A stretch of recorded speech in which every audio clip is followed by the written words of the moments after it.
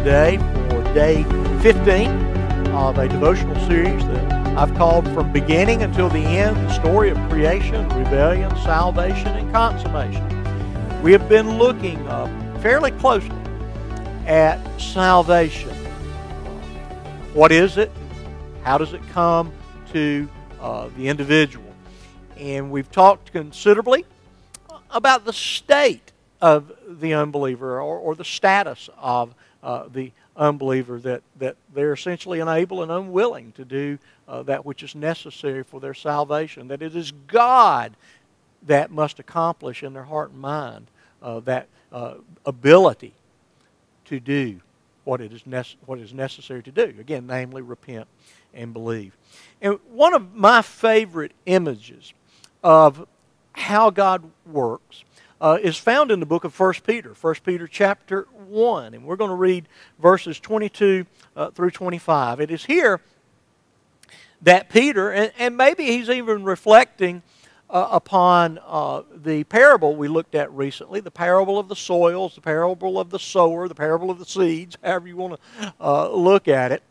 But it's a parable found in all three of the synoptic Gospels, in which Jesus spoke of a sower sowing seeds, and the seed fell on four different types of soil, only one that was ultimately productive. And maybe Peter had thought about that as he thought about the realities of the Word of God and how it is that salvation would come to an unbeliever, having understood the nature of the unbelieving person, having understood their capacity or lack thereof capacity, their condition as not only being estranged and alienated, but being dead to God, dead to the things of God.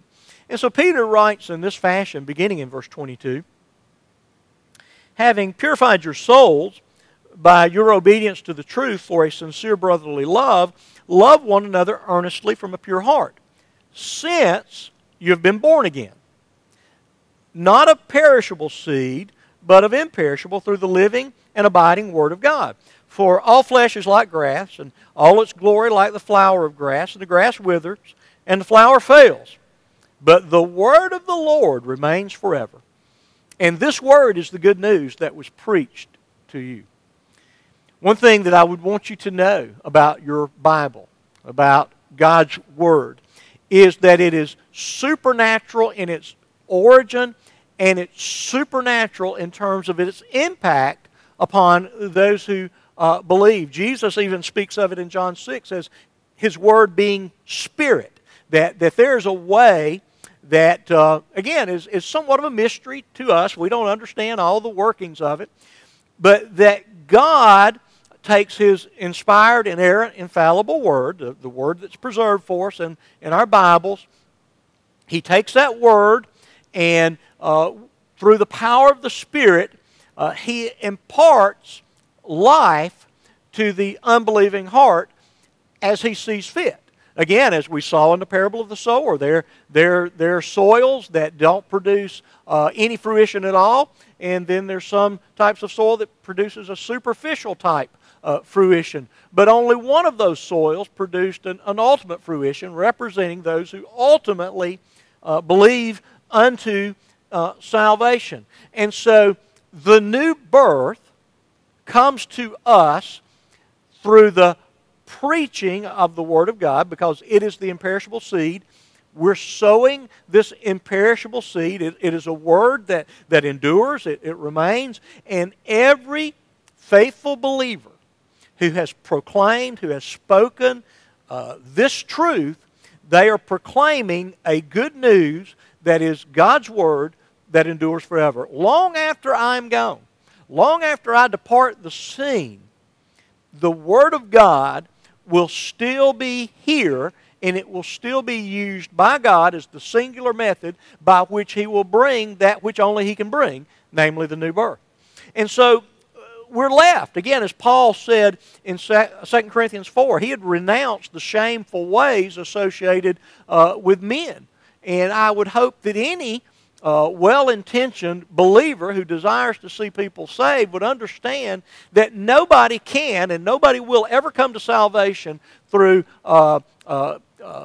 emotional manipulation, through some types of schemes, some types of false promises or superficial assurances.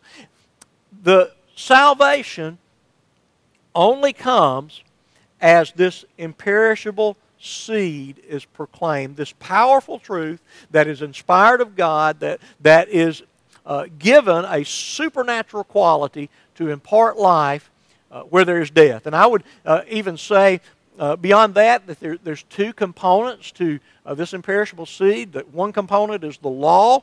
That is that which God uses to till up the soil of the human heart to do what? To prepare it for the gospel. That which gives life. That which imparts to the individual the new birth.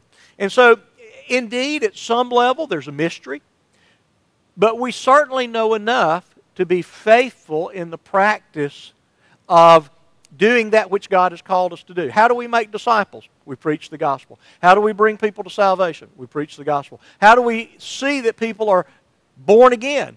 That is, we preach the gospel, this imperishable seed. How do we compel and call upon people to repent and believe?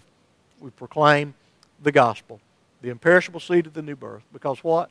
Faith comes by hearing, and hearing by this that Peter describes as the imperishable seed. Thank you so much for your time today, and I look forward to seeing you again tomorrow. God bless.